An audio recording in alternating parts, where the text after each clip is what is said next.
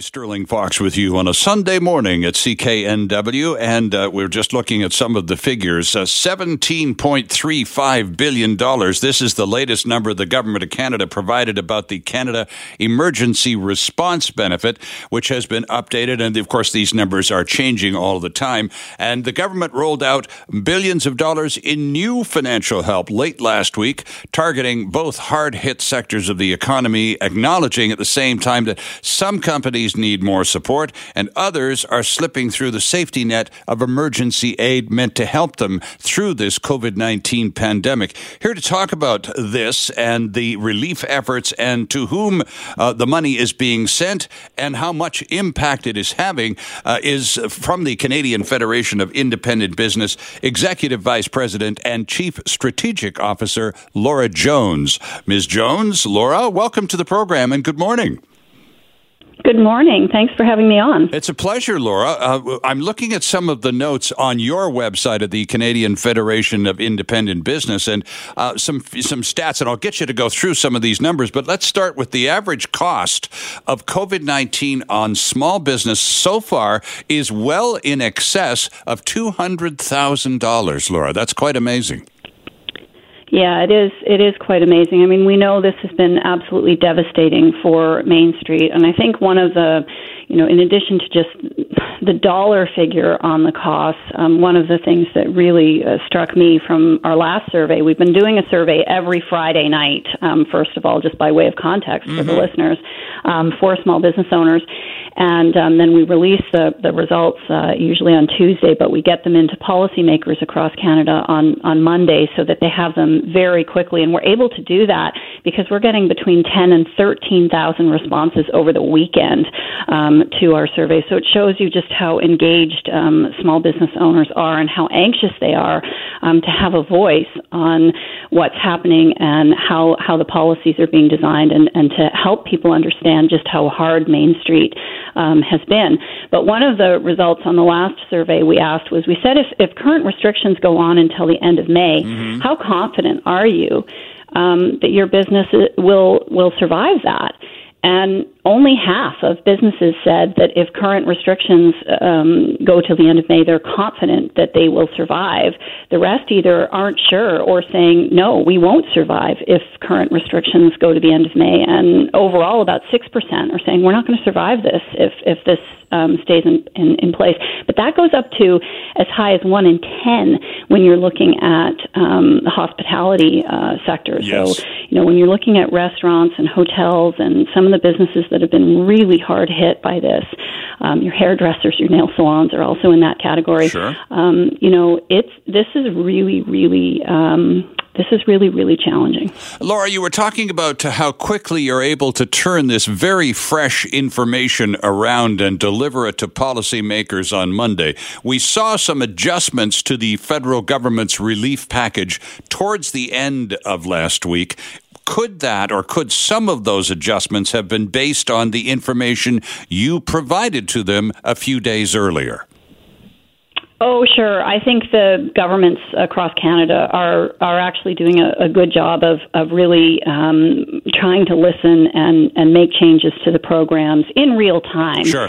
And, that's obviously very challenging. I know and many folks in government are working very long hours. And, for business owners, it's not coming fast enough, of course, but that doesn't mean to say that they aren't working very hard. And one of the changes that we saw was to the Canada Emergency Business Account. So this is the $40,000 interest-free loan, right, with $10,000 forgivable. So if you pay back that loan by the end of 2022, you can keep the $10,000, and that money is available right away. So we are encouraging businesses who are eligible and who are hard hit to go to their bank, and it's going to be more widely available through credit unions too soon, and get that money because that can be very helpful. But what we saw was that there a lot of businesses who weren't eligible for that because you have to have between $50,000 of payroll and $1 million of payroll. Right. So at the bottom end of that, there were a lot of businesses who weren't eligible. We were hearing from businesses who said, "Oh my gosh, my payroll is $49,500. I mean, can you imagine being in that situation? And I desperately need this money for rent and to pay other bills."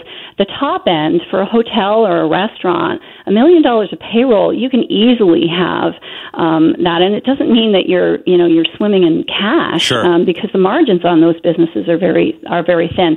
So what they did was they extended that. They increased the eligibility to now it's between $20,000 and $1.5 million. That's right. We had been calling for no $2.5 million at the top end. But there's an example of how they are responding, and many businesses who weren't eligible now are eligible. Now, we're still working to expand that even further because we're still hearing from a lot of businesses who desperately need the money and who are falling through the cracks of what's available. Yeah, Laura, I need to take a break, but just before we do, this $40,000 bridging package that you're able to receive if you qualify, $30,000 of it repayable, and if you do so on time, the other 10 is forgivable. How much? I mean, clearly, it's a lifesaver for a lot of small businesses, but it is only bridging money, and you're only eligible to receive it once, correct? At the moment, yes, but one of the things we know, of course, is these programs are changing in real time. Yeah. So it's possible that were this to go along, again, prolonged by government guidelines and official proclamations, then they might have to fall back and do another round. That's right. And, of course, there were some other announcements this week, including the Canada Emergency Commercial Rent Assistance program. Which, well, if you add a P on the end of it, the acronym is CCRAP, so we've been kind of joking about that. But anyway, I think that's why they didn't add a P, but there's a P on the end of all their a lot of their other programs. That's right. So we don't know what's in that yet. A lot of announcements before the details come out. So that may be another one of these programs where a part of a loan is forgivable. And Laura, I'm quoting from your website again. Currently, 80% of small businesses are completely or partially shut down in order to stop the spread of COVID-19. The average small business owner pays $10,000 in commercial rent, and these bills have not stopped. CFIB's research found that 90% of small business owners wanted their provincial governments to offer such assistance. Now, just before taking the break, you talked about the Canada Emergency Rent Assistance Program, a federal level program. Is there anything coming out of Victoria, for example, here in BC, that might be a supplement to that? Well, we really don't know the details. So the federal government has been making announcements. They did this with the wage subsidy as well, where they make the announcement and then the details come a few days later. Okay. And so we don't really know the details. But one of the things the federal government has said is they do want to work with the provincial governments.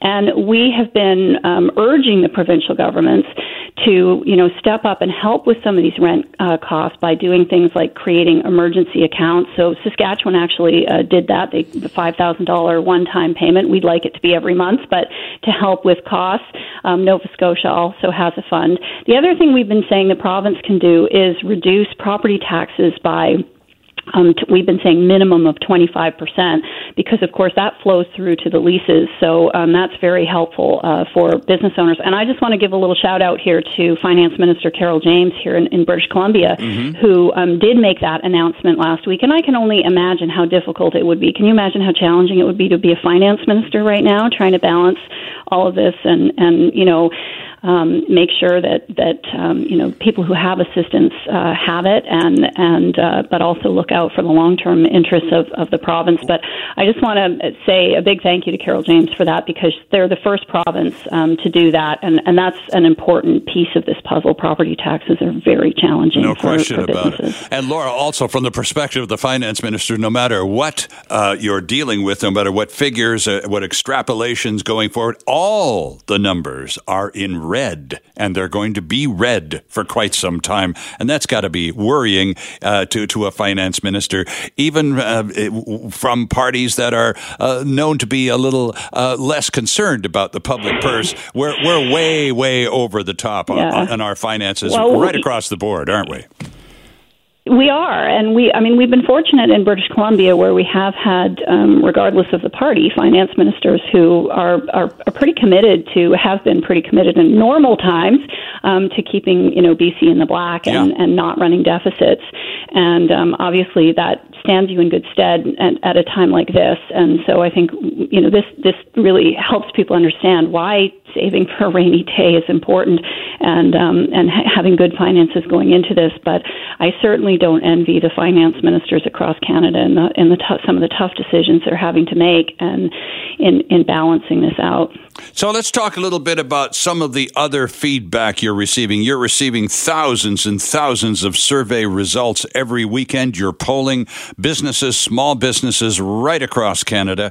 And you talked a little bit about the projections that business owners are feeling in terms of confidence or lack thereof in their own future, the future of their enterprise. And it's disturbing, but it's also quite real that especially in the hospitality and service industries, the confidence levels are, I think, pretty at probably all-time lows. Would you not agree? Yeah, confidence levels are at all-time lows. So we do a survey where we look at business confidence. And it's interesting because in an economic crisis, like if you think about 2008, often it's the stock market that takes a big dive. That's but right. Our confidence indicator, we say we're the non-stock market economy, and that indicator stays, relatively stable and actually is a great stabilizing force. But things are really upside down right now. And so the stock market is, in not too bad shape relative to where people might have expected it to be. But the small business confidence index, our chief economist likes to see things in about the 60s. He calls low 50s sluggish. We've seen historic lows, so we're down to 30 on that index. And it's just, people are just, even the 20% of businesses that are open have huge revenue losses. Sure. Let alone those that are closed, and many who are, down to zero revenue. Of course, we're encouraging customers to do what they can and, curbside pickup, stay in touch with your small business. Amazon's going to be fine out of this, but take the extra time to find a local website and order from there. My daughter actually got a skateboard. Not sure how I feel about that, but she ordered it from a local business. That was how she convinced me to do it. And, she was thrilled because she said, "Mommy, he's bringing it over today. Like he's dropping it off today. I don't even have to wait for the mail." So, take that extra time. It's really meaningful because the other thing we're hearing is overwhelming stress. And we had that on one of our surveys as an option. What are your top worries? And of course, paying bills and debt and all of these things are on the list. But we put overwhelming stress on the survey. One respondent said, "Can I check that 3 times?" Mm-hmm. Others were saying, "Look, I'm worried about everyone's mental health, but I'm especially worried about business owners' mental health." And, one of the survey comments this time kind of says it all. It just said, "Help." Yeah. And I think right now business owners, another comment said business owners are feeling the weight of responsibility for so many people. Anything that can help reduce our worries or stress will prevent many business owners from giving up. Both financial and emotional supports are needed. And it's so rare, I have to tell you, it's just so rare on our surveys for businesses to be saying, we need help, we need government help, we need emotional support. Business owners are the last in line typically to have their hands out for help. So this has really been devastating for Main Street. Well, and it's the personal stuff. It's not only you're worried about the bank and the wolf at the door, financially speaking, but it's also your employees, people that you've been working close with, people who have helped you build your enterprise, and who now you feel responsible for, even though it's not your fault. You had nothing to do with why this massive closure has taken place. They're still your people, and that burden weighs on your shoulders, no matter how not your fault it is. Oh, lots of stories like that, and lots of people who have had this employee's worked with me for 20 years, exactly, 25 years. I have to lay them off. Incredible stress, and then comments like my whole family works in my business. What am I going to do? Mm-hmm. Comments like I'm watching my life's work circle the drain. It's for some business owners, not for all of them, but for many business owners are very, very stressed, and it's this is the toughest thing we've seen in a long time. As an organization, what can the CFIB, the Canadian Federation of Independent Business, offer to people who are in this predicament listening to us right now? The resources of the website, I guess, would be an excellent place to start, right? Yeah, I had one business owner say, if I've checked that website once, I've checked it 100 times. Sure. So we're trying to get information up in real time on our website, cfib.ca. Right. We're also doing weekly webinars. Thousands of businesses are joining us for those weekly webinars where we're updating in real time the announcements. We've got people very connected on our team to what's going on in Ottawa. We've got we have counselors who take thousands of calls across Canada. Their call volumes are up 10 times, so we have one of our counselors on the webinars. We're also offering a trial membership, a free trial membership for anyone who's not a member of CFIB. I mean, we're like everybody else. We're trying to do what we can for all businesses, and so people who would like to find out more about that can go to our website. Excellent. We'll direct them to cfib.ca. And Laura Jones, thank you very much for being with us this morning. It's a pleasure to have you on the program. CFIB.ca. Originally launched just a few weeks ago on March 13th, Breaking Bread was born of a need to urge public support of local independent restaurants and the food service and hospitality industry at large, as well as those whose livelihoods rely on them during this unprecedented time. At its core, Breaking Bread's mission is to build community and remind us that now more than ever, staying connected is every bit as important as keeping our distance. Here to talk to us more about Breaking Bread is the founder of Breaking Bread, Shelley MacArthur Everett joins us. Shelley, good morning, and thanks for being with us today. Good morning, Sterling. Thanks for having me. It's a pleasure. So this is pretty new stuff. You only founded it on March 13th. You're barely a month old. Tell us what drove you or caught you up in starting this movement in the first place, and then you can bring us up to date on how it's going so far. Sure. Yeah, we originally were trying to do something to support the local restaurants in our community.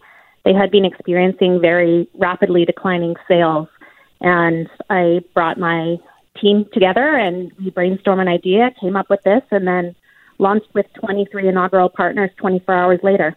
So it says now, I'm quoting from the website, it says, whether you're interested in contactless delivery, curbside pickup, takeout options, meal kits and groceries, supporting healthcare workers and first responders, the Breaking Bread website gives you the inside track to the resources that exist in your corner of the country. So this is designed, your corner of the country clearly indicates that this is much larger in scope than the lower mainland of BC, Shelley.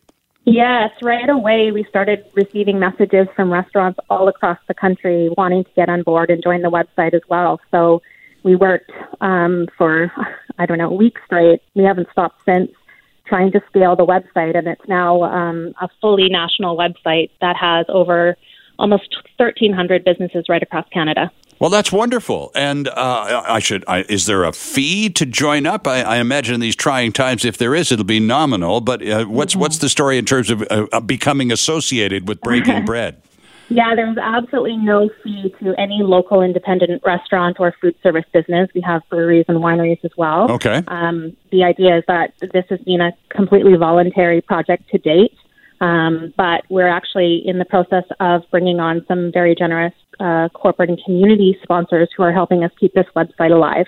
Okay, so let's talk about some of the ways that you have devised, some of them are as plain as the nose on your face, I suppose, Shelley, but it doesn't hurt to be reminded of things because, again, it's a different time and our thought processes perhaps aren't exactly humming along as usual. And a little reminder and a little push in the right direction never hurts. So let's talk about some of the suggestions you have at breakingbreadnow.com and we'll share them with our listeners this morning.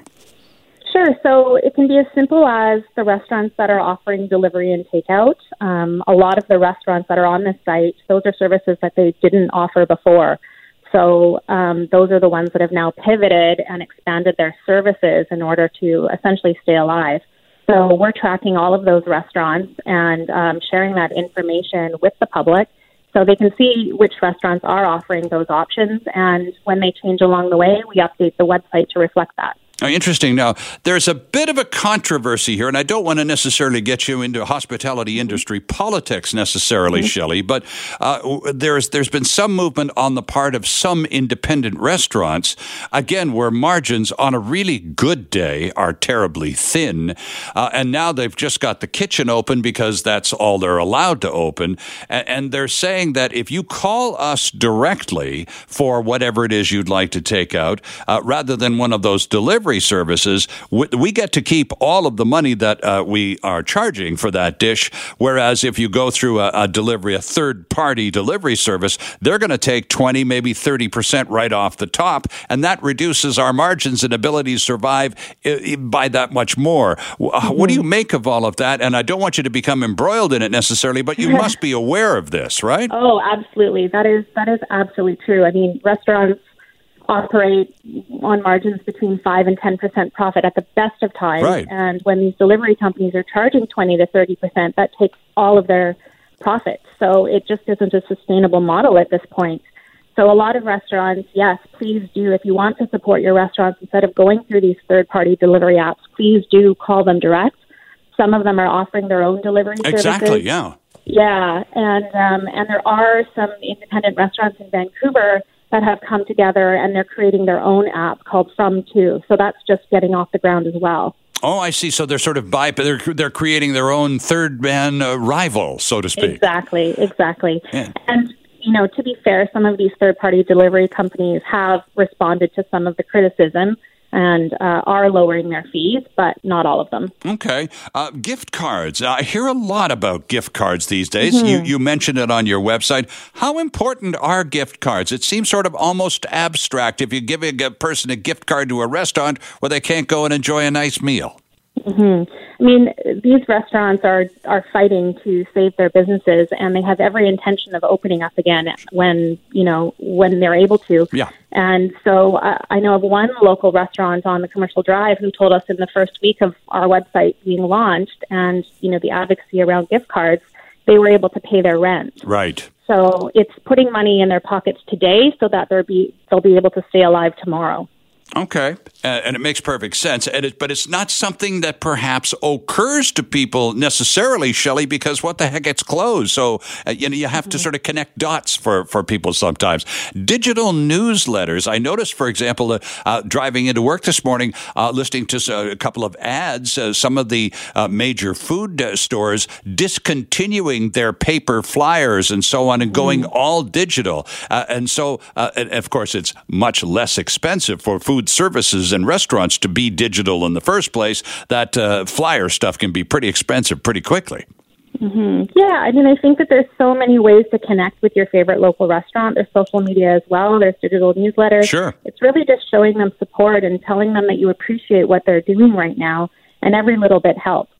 And that could be something as simple as writing a positive review, couldn't it? Absolutely. Yeah, those mean everything to local independent restaurants. All right. And another suggestion you can flesh out for us is support frontline workers. Now, we're being pretty good about, making noise at 7 o'clock every evening and acknowledging the support of our wonderful healthcare community and the hardworking people that are part of that. But we also, I think, at the same time, are saying thank you to all of those other people who are part of the supply chain, who are part of just keeping the lights on so the rest of us can carry on somehow. And all of those people people are frontline workers, aren't they? Well, exactly, and the hospitality community as well. Those are essential workers that are still, employed and that are working to serve the public. And so, a lot of the restaurants on the site, they wanted to show their appreciation. So we created a way for people to search who is offering, these offers. So there's a lot of really generous offers out there, such as, discounts or complimentary food and, other businesses stepping up to support those initiatives as well.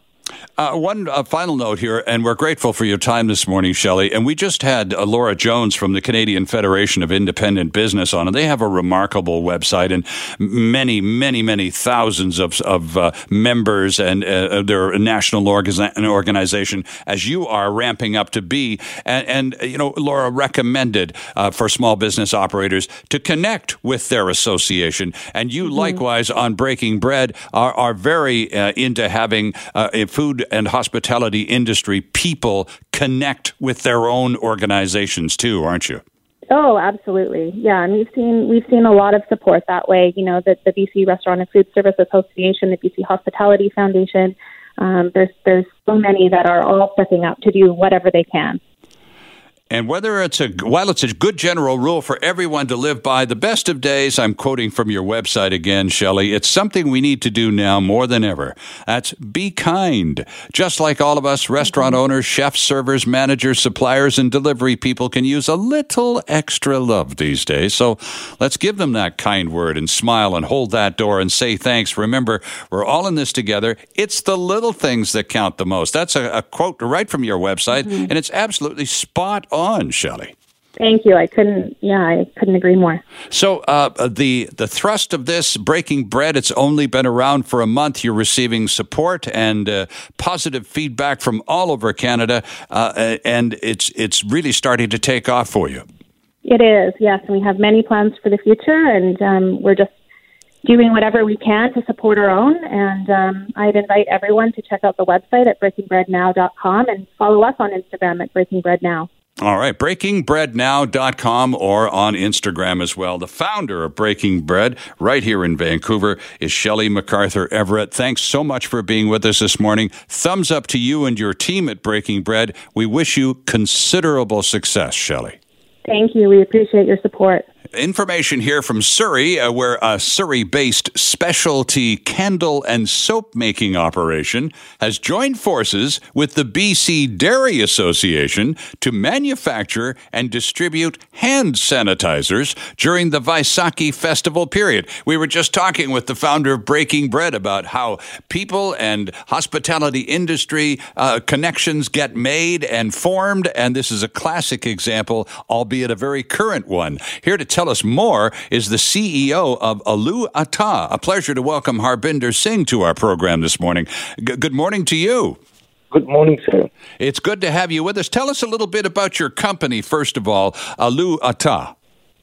Yeah, we are a local-based company out in Surrey, and we produce a lot of products that's made in BC itself. So we make a lot of candles, bath bombs, perfumes, things like cosmetic products for the Eastern community, which is based out in Surrey.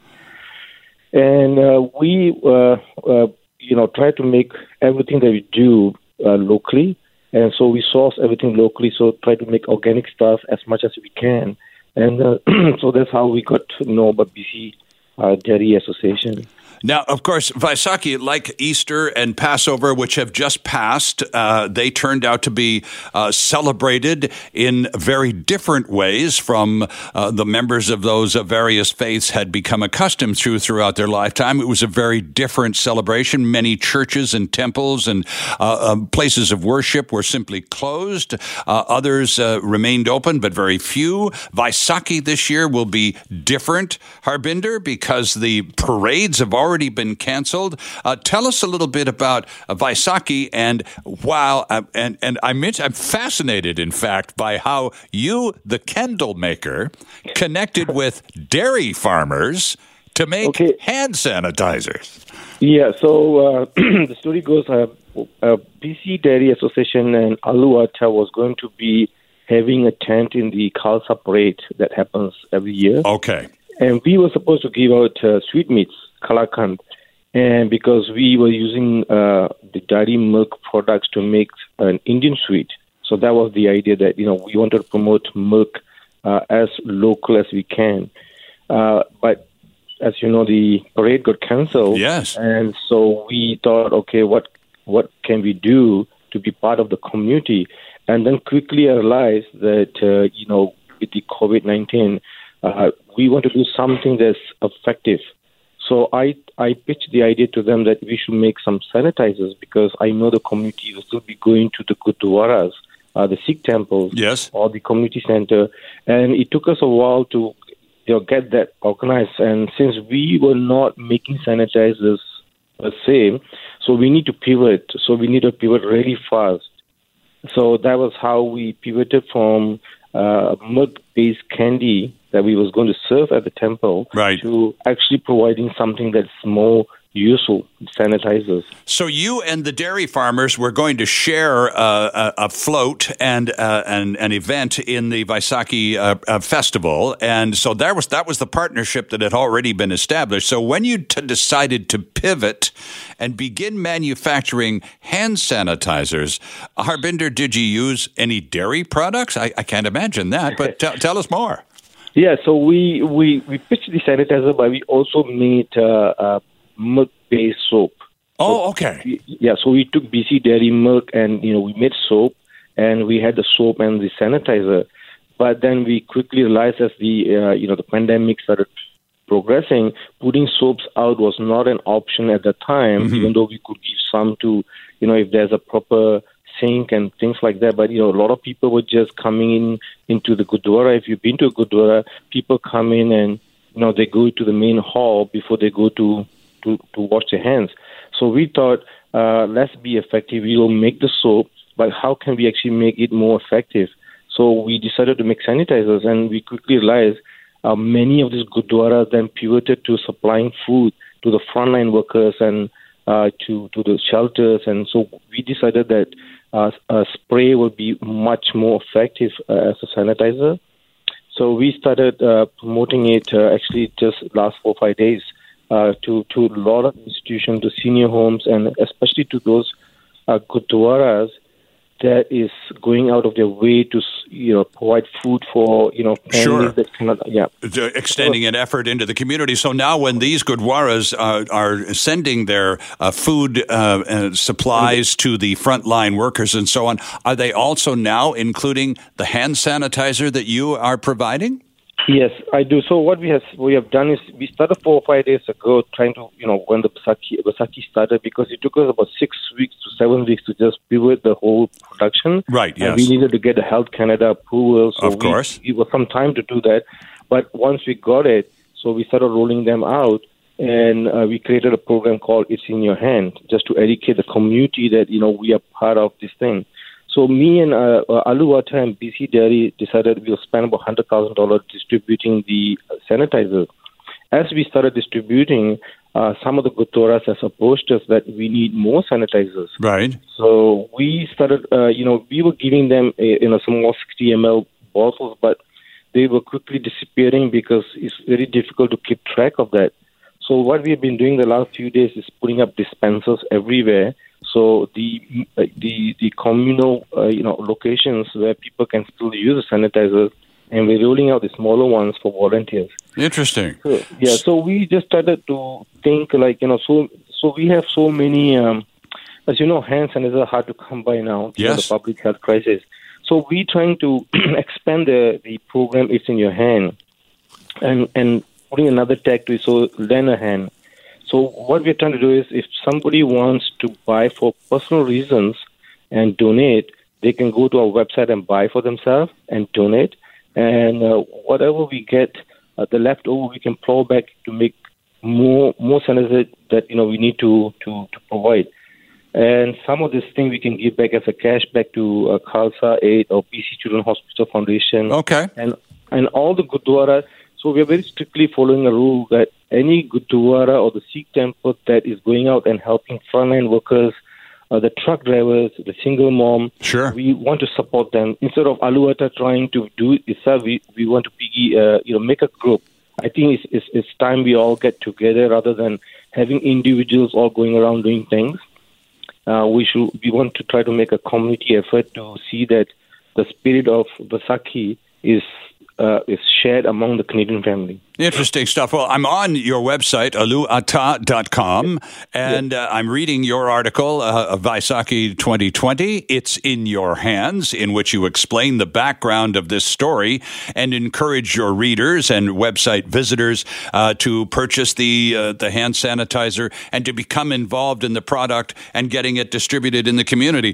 Harbinder, thank you for joining us this morning. It's a laudable effort that you're involved in, and very clever to loop in the dairy farmers, who, of course, are your close allies in production throughout the rest of the year. It's a terrific idea, and keep it up. Congratulations on the good work so far.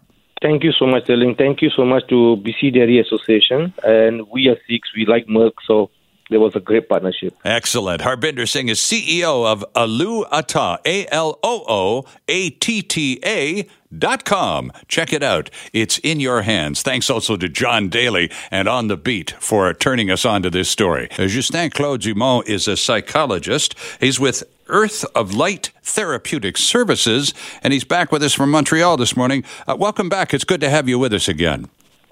Good morning, Sterling. Thank you for being back. Well, let's talk a little bit about this tamping down stuff, because we seem to be a little. That's not to say that there aren't many Canadians, Justin, who are feeling more than a little confined and more than a little housebound and absolutely itching to get out and do something. But we appear at this point to be a little more restrained in terms of vocalizing this. But we are starting to see overflowing in the streets. Let's knock this stuff off. Protests going on in America. Is that likely to happen in Canada, or is that just something that the neighbors do?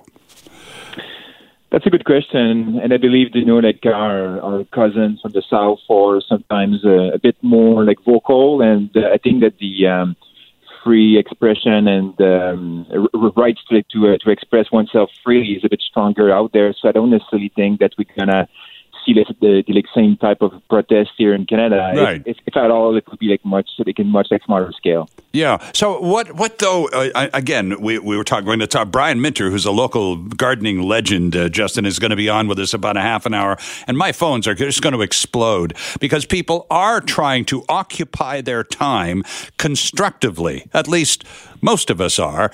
Let's talk about being constructive with all of this time on our hands.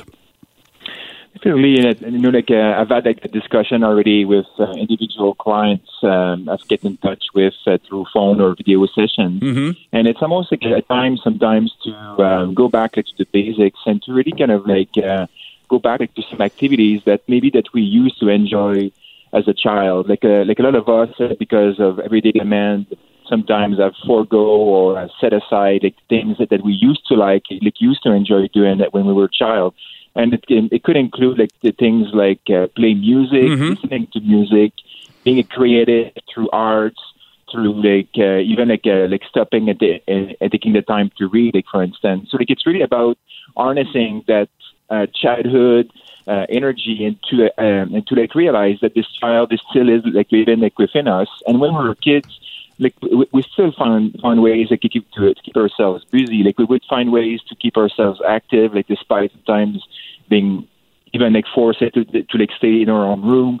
So it's a return to the basics, to what used to work for us when we were children, and it's something that we need to kind of somewhat see and honor about ourselves. Interesting stuff, because some of us, in fact, many of us, Justin, are in fact we're not alone. We are staying at home. We are following the guidelines, but we are sharing our home with many people, including our children, from whom we're receiving enormous satisfaction and all the rest of it, but more than a little frustration, but also from whom we might just find a little advice in terms of back to the imagination one more time, huh? Really well said. And I've had clients also mentioning to me that, for instance, they've been playing board games, which is something that they don't usually do anymore. Sure. And they sort of have followed the cycles and the rhythms and the suggestions made by their children. So they kind of just humble themselves to going back to the basics. and to do like stuff that they may have not had time or the like opportunity to do like in the past because of how busy like life can be. Yeah, let's talk a little bit. I get you to speculate, and I know you're a psychologist. You're not a crystal ball gazer, but everyone is indulging in a little bit of this, Justin. So why don't you and I for a couple of seconds? And it's all about what will normal be like after coronavirus. Now, we're already hearing many people, including our own Prime Minister, talk about the new normal. So clearly, this is a game changer. Everything is not going to go back to the way it once was. We're hoping that most of it does, but what's your take on what normal will be like?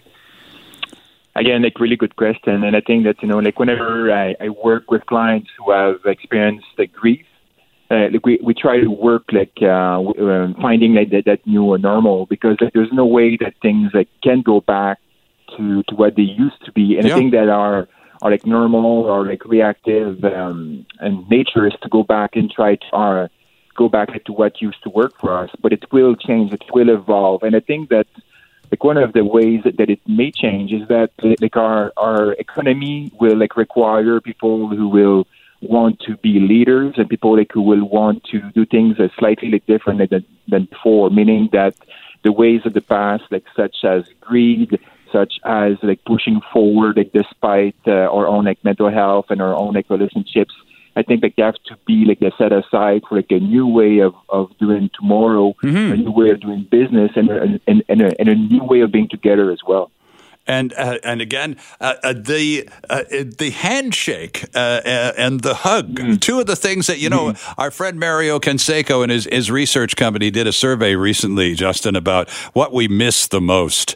And number one on the list was human contact. All those people that we're FaceTiming with and doing all of those virtual visits and all the rest of it, we're awfully close to a lot of those people, and it's fine to have the virtual visits, and thank goodness for that technology. But, a hug goes an awfully long way sometimes, doesn't it? It does, and like it may be hard like, to kind of adjust to this newer normal, because I think that we will not know exactly what others are comfortable with. So like even though like for us we may enjoy the handshake, enjoy the hug, enjoy like the kiss like on the cheek, I think that there would be a bit of doubt as to like what is like the boundary here, or like what is this person comfortable with, because there are people out there that will not want that back, like in their lives. Absolutely. So, like we may be a more demonstrative like person, and someone who wants to like, physically like feel others.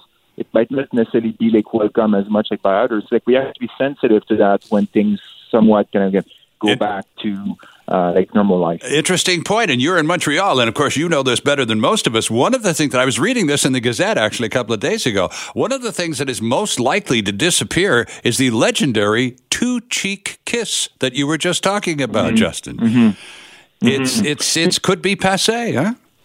Exactly, and I think that it would bring people to face like themselves and realize that, okay, like is this something that I was doing like because I was needing it, or like is it something that I used to do like out of habit? Because like, sometimes like we just we'll like greet each other and say like I'm like how are you, good, like and we'll like shake hands because out of habit. But I think that going forward, like there would be more of a sense of what are you comfortable with, and our awareness of the other like would grow. So like instead of being consumed by just kind of what we need and what we're used to, like we will have to be more aware of each other and what is comfortable between the two of us. Interesting point, and that's something that's not necessarily a bad thing at all, is it, in terms of the way we socialize with each other? Justin, a real pleasure to have you back on the program. We appreciate your patience and waiting for the Prime Minister to finish so you could take your turn. It's very sporting of you, and it's lovely to have you back on the show. We must do this again soon.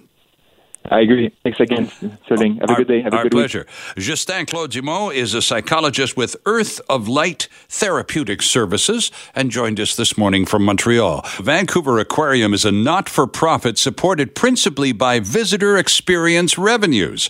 But with Vancouverites staying home and tourism discouraged, the aquarium is hemorrhaging money and will close permanently within 2 months. unless it receives immediate financial support. This from Oceanwise CEO Lasse Gustafsson on Wednesday. Mr. Gustafsson is with us this morning to talk a little bit more about the plight of the Vancouver Aquarium.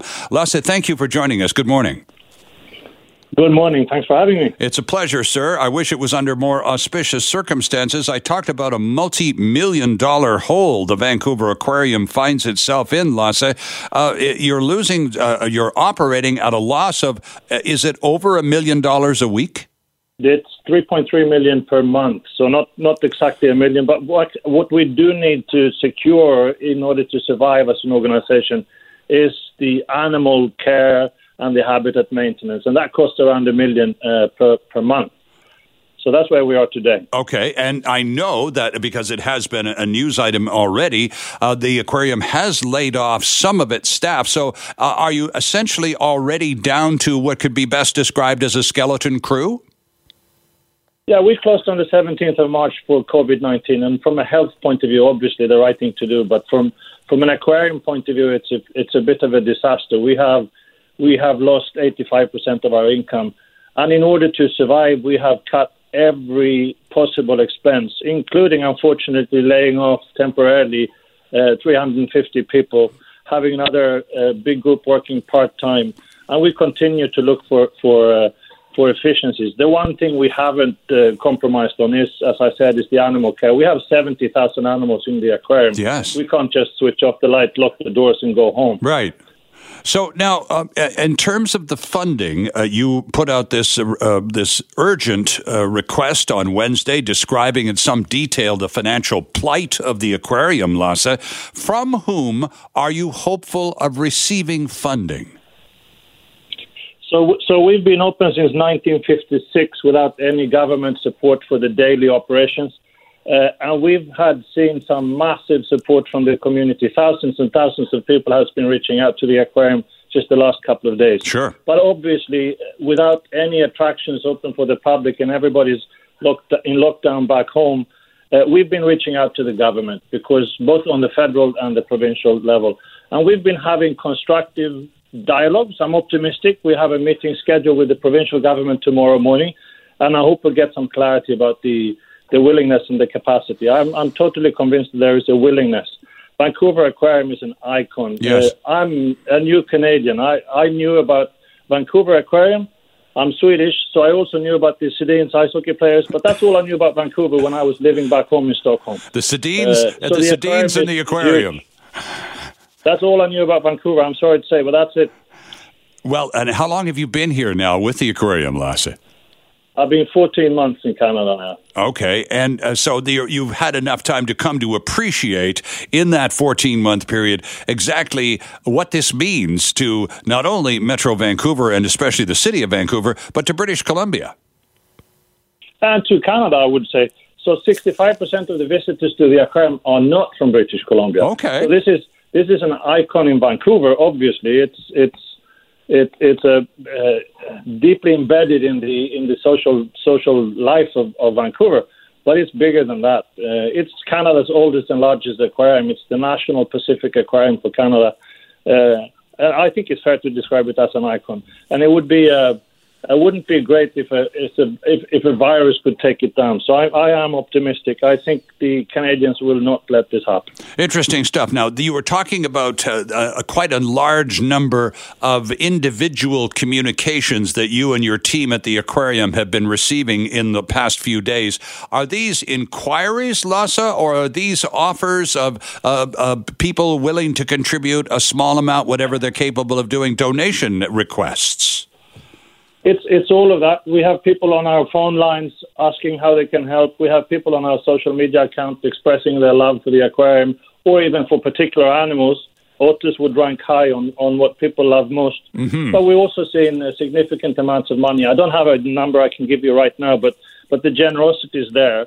But obviously, we can't count on the public to maintain such an expensive operation. Sure. As the Vancouver Aquarium. In the past, for many years, the aquarium, and of course, as you've come to know, there was once upon a time a zoo in Stanley Park as well. And in previous decades, those received corporate support. They were, I remember Macmillan Bloedel back in the day being a big corporate supporter of some of the activities in Stanley Park. Now is not a good time for corporations and having deep pockets with which to be generous. Nonetheless, have you canvassed the corporate sector at all with respect to funding? We do have great collaboration with a number of private companies in Canada, Tech, the bank, BMO, and the Royal Bank of Canada, Save-On Foods, and others. And they are considering opportunities to support as well. But I think it's fair to say that our biggest and most optimistic expectations are with the government. Right. And this is, I guess, it's the sense of urgency I hear in your voice, Lasse, because the article in the Vancouver Sun a few days ago suggested that you were literally on the brink. You maybe could make it another 2 months, and that would be it. It would have to close permanently. And so I would imagine the conversations with governments have included these sharp realities. So, as a new Canadian, I've been taking a crash course in who's who in Canadian politics. I think I've been talking to 4 different federal ministries, the PM's office in Ottawa. I've been talking to a number of different ministries in Victoria. The will is there. Obviously, government have many things to worry about. Aquarium may not be top of the list. Sure. And we totally understand that. But we hope we get some clarity tomorrow. So your meeting tomorrow then will be with the provincial government, or will be a combination of representatives from both Victoria and Ottawa? The meeting tomorrow is with the provincial government. Okay. And is it just an opportunity to sit down with a senior official of the government and lay out the case for funding? We have been providing them with all kinds of information that they've been asking for, and I hope that tomorrow we will hear some news about what they are planning and at what kind of scale they are willing to support and capable of support the aquarium. Final question to you, Mr. Gustafson, and we're grateful for your time this morning. We are, as you said already, we're the national aquarium for the Pacific region of Canada, no question. There are, however, other marine and maritime facilities across the country. Are they in the same kind of tough shape as the Vancouver Aquarium?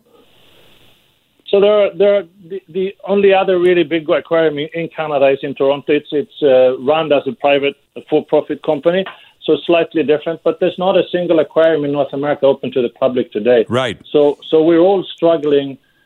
Some have more money in the bank than we do. We do have a cash flow that comes to an end in mid-June. So for us, the crisis is very urgent. All right. And will you be able to make an announcement after speaking with the provincial government tomorrow in order to be able to satisfy those many Vancouverites who are willing to pony up a few dollars and help contribute to the cause once they understand that there's a package coming? We love to engage with our audience, and we do have 1 million visitors in a normal year. And we've been very transparent with our situation, simply because we think the community in Vancouver and BC deserves to know where we are. And this response, as I said, has been amazing. Quite moving to see an aquarium having such massive support from the public. No question about that. Lasse Gustafson, the best of luck with your meeting tomorrow, and we look forward to hearing about the outcome. Thank you for joining us this morning. Thank you. Our next guest is Vancouver gardening legend Brian Minter. Brian, welcome to the program. We're just trying to figure out last time you and I talked on the radio. It's so far ago, I don't even want to go back that far. It's great to have you with us on this April weekend in 2020. Well, Sterling, yes, things actually were quite different back then. None of us kind of know what direction anything is going in, but you did bring up a very good point. Nature continues on no matter what. And I think we're finding out over the past few years, anything to do with plants and trees has such an amazing effect on human beings. The Japanese scientists, for example, and the World Health Organization have both come to the conclusion that being around trees and plants has a way of affecting our immune system. Plants give out, trees in particular, give out sort of a photo material that actually affects our immune system, and it is making a huge difference in terms of the amount of white blood cells that are produced. So, going for a walk in a forest is one of the great things we could do. But more than that, having plants in and around, the relieving of stress, the fact that whole sense of nurturing, it has an amazing effect on us, and we're beginning to learn that. But the folks starting, and you're right, who are new to gardening, discovering, how to make mistakes easily. And there's a couple of things that are going on. Number one, there's this absolute panic right now. We're having wonderful weather, and folks think that, well, even though it's April, everything could go in. That's right. The demand for seeds and tomato plants is off the chart. Nurseries are just overwhelmed, aren't they, Brian? They are.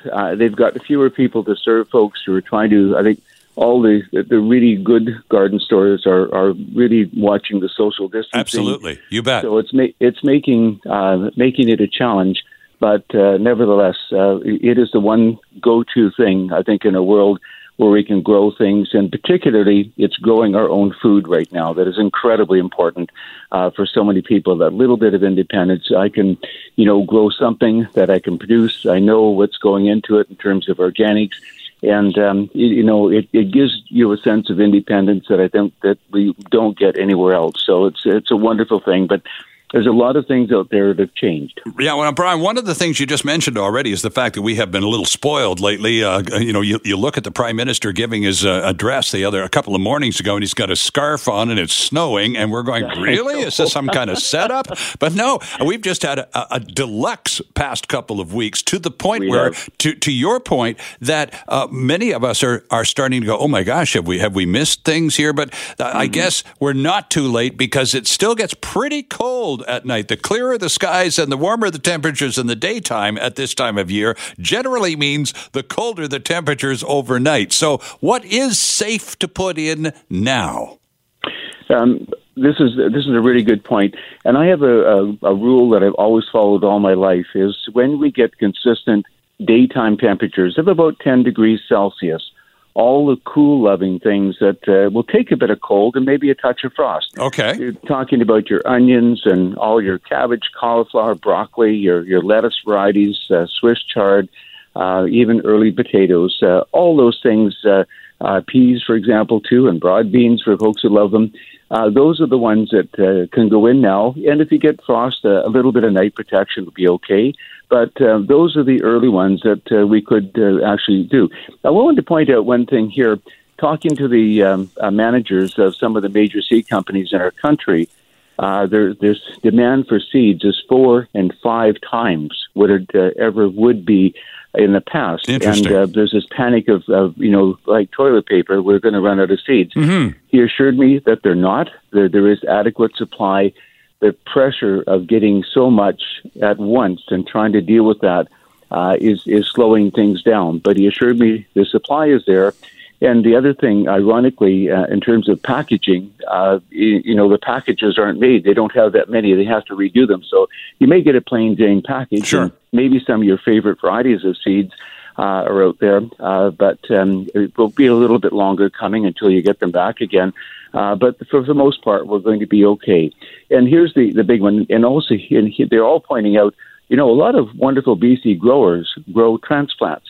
And when you put in transplants of lettuce or, cabbage, cauliflower, broccoli, the whole list, you save about 4 weeks of time. That's right. So, just using the little bedding plants that you buy at the nursery, right? Absolutely. So those can all go in right now, and they are widely available, and the growers are ramping up production. The other thing, though, in terms of to finish your question, when we get 10-degree nighttime temperatures, and Sterling, that's really about the latter part of May, and once we get there, then our heat lovers, all our wonderful tomatoes and peppers and, all the things we love in terms of heat cucumbers and squash and those types of things, that's when they can go in. But everybody's buying them now, trying to put them in their house, not good growing conditions, setting ourselves up for failure. So hold off. And I know for sure that the growers have adequate supply of all those types of things. So there really shouldn't be any panic. The biggest issue right now is this sense, particularly of new gardeners, thinking that you're right, we have wonderful weather, they can go in right now, when in fact there's adequate time. Traditionally across our country, long weekend in May is the beginning of the garden season. I was just going to say that, Brian. I was raised in Ontario, and the 24th of May weekend, that's the weekend, you either went up north and opened up the cottage, or you put stuff in the garden. That was the official kickoff weekend. We're just lucky in this part of the country. We do have a jump on the rest of Canada, but not for every type of plant. That's exactly right, and that's the thinking. But I think the biggest issue is to assure folks that there is going to be whatever you want, maybe the few exceptions, they may have to switch varieties, is going to be available. That's good news. The growers are really ramping up production of food production of all vegetables, so I think we're going to be just fine. You say in this article about container growing, size matters. Explain, if you will, please. Yeah, certainly. That's an extremely important issue. When we get our extremely hot weather, if you have a smaller container, particularly if you're away for part of the day, things dry out so quickly. Yep. Containers really, for the most part, need that hot sun to perform well, all your sun-loving plants. And in a small container, it just doesn't have the critical mass of soil. So you're watering over frequently, you're leaching all the goodness out of the soil. So the larger container, and for folks on balconies and high apartments, weight is an issue. Yep. Today we have so many lightweight soil mixes that you really don't have to worry too much about that. And so I would say the larger, the better. And there's a couple of things about containers. We always assume that, well, it's the size of the container, that's all I can grow. Mm-hmm. The new trick, which many folks are using, Sterling, is to put a high trellis, secure it in your container. So in other words, anything that's climbing, as in your beans or as you're climbing peas or cucumbers, you run them up the trellis to double and triple the amount of area in which you can grow things. So I would say, honestly, 16 to 18 inches in terms of diameter, go up from there. Is probably the best way to be able to, get the amount of volume you need for soil so they don't dry out so quickly. And the other thing, buying a good soil mix, a professional mix, one mistake a lot of folks make is getting, a nice container, everything looks good, and then they put a cheap or poor soil, like a topsoil, for example, everything begins to go backwards. Get a professional quality soil. It pays dividends. It can be recycled and used over again. But quality soil, a large container, and mixing in organic matter, as in you can pick up mushroom compost and those types of things, sea soil, add that in, good for moisture retention, but it gets the organics back into your container that really make a difference. So size does matter, the volume of soil matters, but being creative and innovative and putting trellising up to give you far more ability to grow far more things in that container. Yeah, just expand the size of the potential crop. Does it matter? Does it matter, Brian, whether the pot or container that you're growing your stuff in, what it's made of? I know you talked about weight issues in certain obviously environments, but does it matter whether it's made out of ceramic or plastic or aluminum, or does any of that matter? It really doesn't. No. The most important issue is that you have good drainage on the bottom. Right. When we water, or when you're away for a few days, someone else waters, the tendency is to overwater. Or if we get a lot of rain all of a sudden, we have a lot of moisture. You want to make sure that moisture gets away quickly. So no matter what type of container you use, it's great. Just make sure it has drainage. And Sterling, here's something. I attended I was part of a growing seminar once, and one of the folks from UBC said, please don't, for larger containers, fill it with styrofoam chips or rocks and that type of thing. He said it changes the growing dynamic of your soils. Put as much soil right to the bottom. Roots will find their way down. And if you're in an issue where you have a container in a very windy situation, yes, you do have to put some weight like stones in the bottom for stability. But other than that, please avoid that and use your soils. Oh, that's interesting, because that's got, maybe it's an old wives' tale, I'm not sure, but it used to be you had to sort of put a layer of little rocks across the bottom of the container, and then you put your soil. And I always thought that was kind of a drainage thing, Brian. Yeah, to some degree, when you do have a drain hole in the bottom, yes, we do put a stone or a crockery piece that's broken over top, and that's the reason that prevents the soil from running onto your patio. Okay. That's the reason we do that. But other than that, no. And it was news to me. I learned a lot from this gentleman from ABC, and they've done a lot of research on this. So it's another issue that we never think of, but it's really important. Absolutely. Now, how often typically does a garden, whether it's a fixed-in garden that you have in your backyard or whether it's a container garden on your patio or balcony, how frequently do those growing plants need to be watered? Yeah. Okay, you've asked the most difficult question of all. Well, I was saving it for last. This is a tough one, right? It depends on so many factors. Okay. And here's the biggest issue is you do want to prevent your plants from getting into stress. Once a plant gets into stress, it's more susceptible to disease and insects and so on. Kind of funny, like human bodies, the same thing. Sure. But seriously, the thing is to prevent them from wilting. And if you're going to make a mistake, always water too little rather than watering too much. When too much water sits and stays in your soils, it's like putting your head underwater. You can't breathe because there's a natural process of water going in, pushing all the oxygen through the pot, and then the oxygen coming back as it dries out on top. If you keep it wet and it stays wet all the time, there's no oxygen, plants do struggle, and all of a sudden root rot begins to happen. So the issue is really give things a really good drink. When you water thoroughly, and not the coldest water. If you can take a moderate temperature water is always better, but water thoroughly, and with well-drained professional soils, the water will flow through nicely,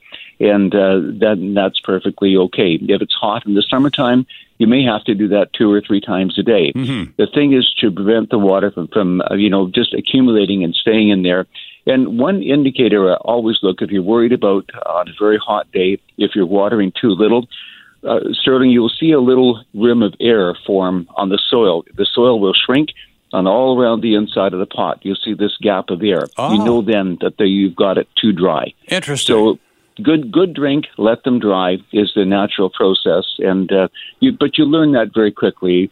Observation is the most important thing in the world. Look and see how the plants are performing, if there's a problem.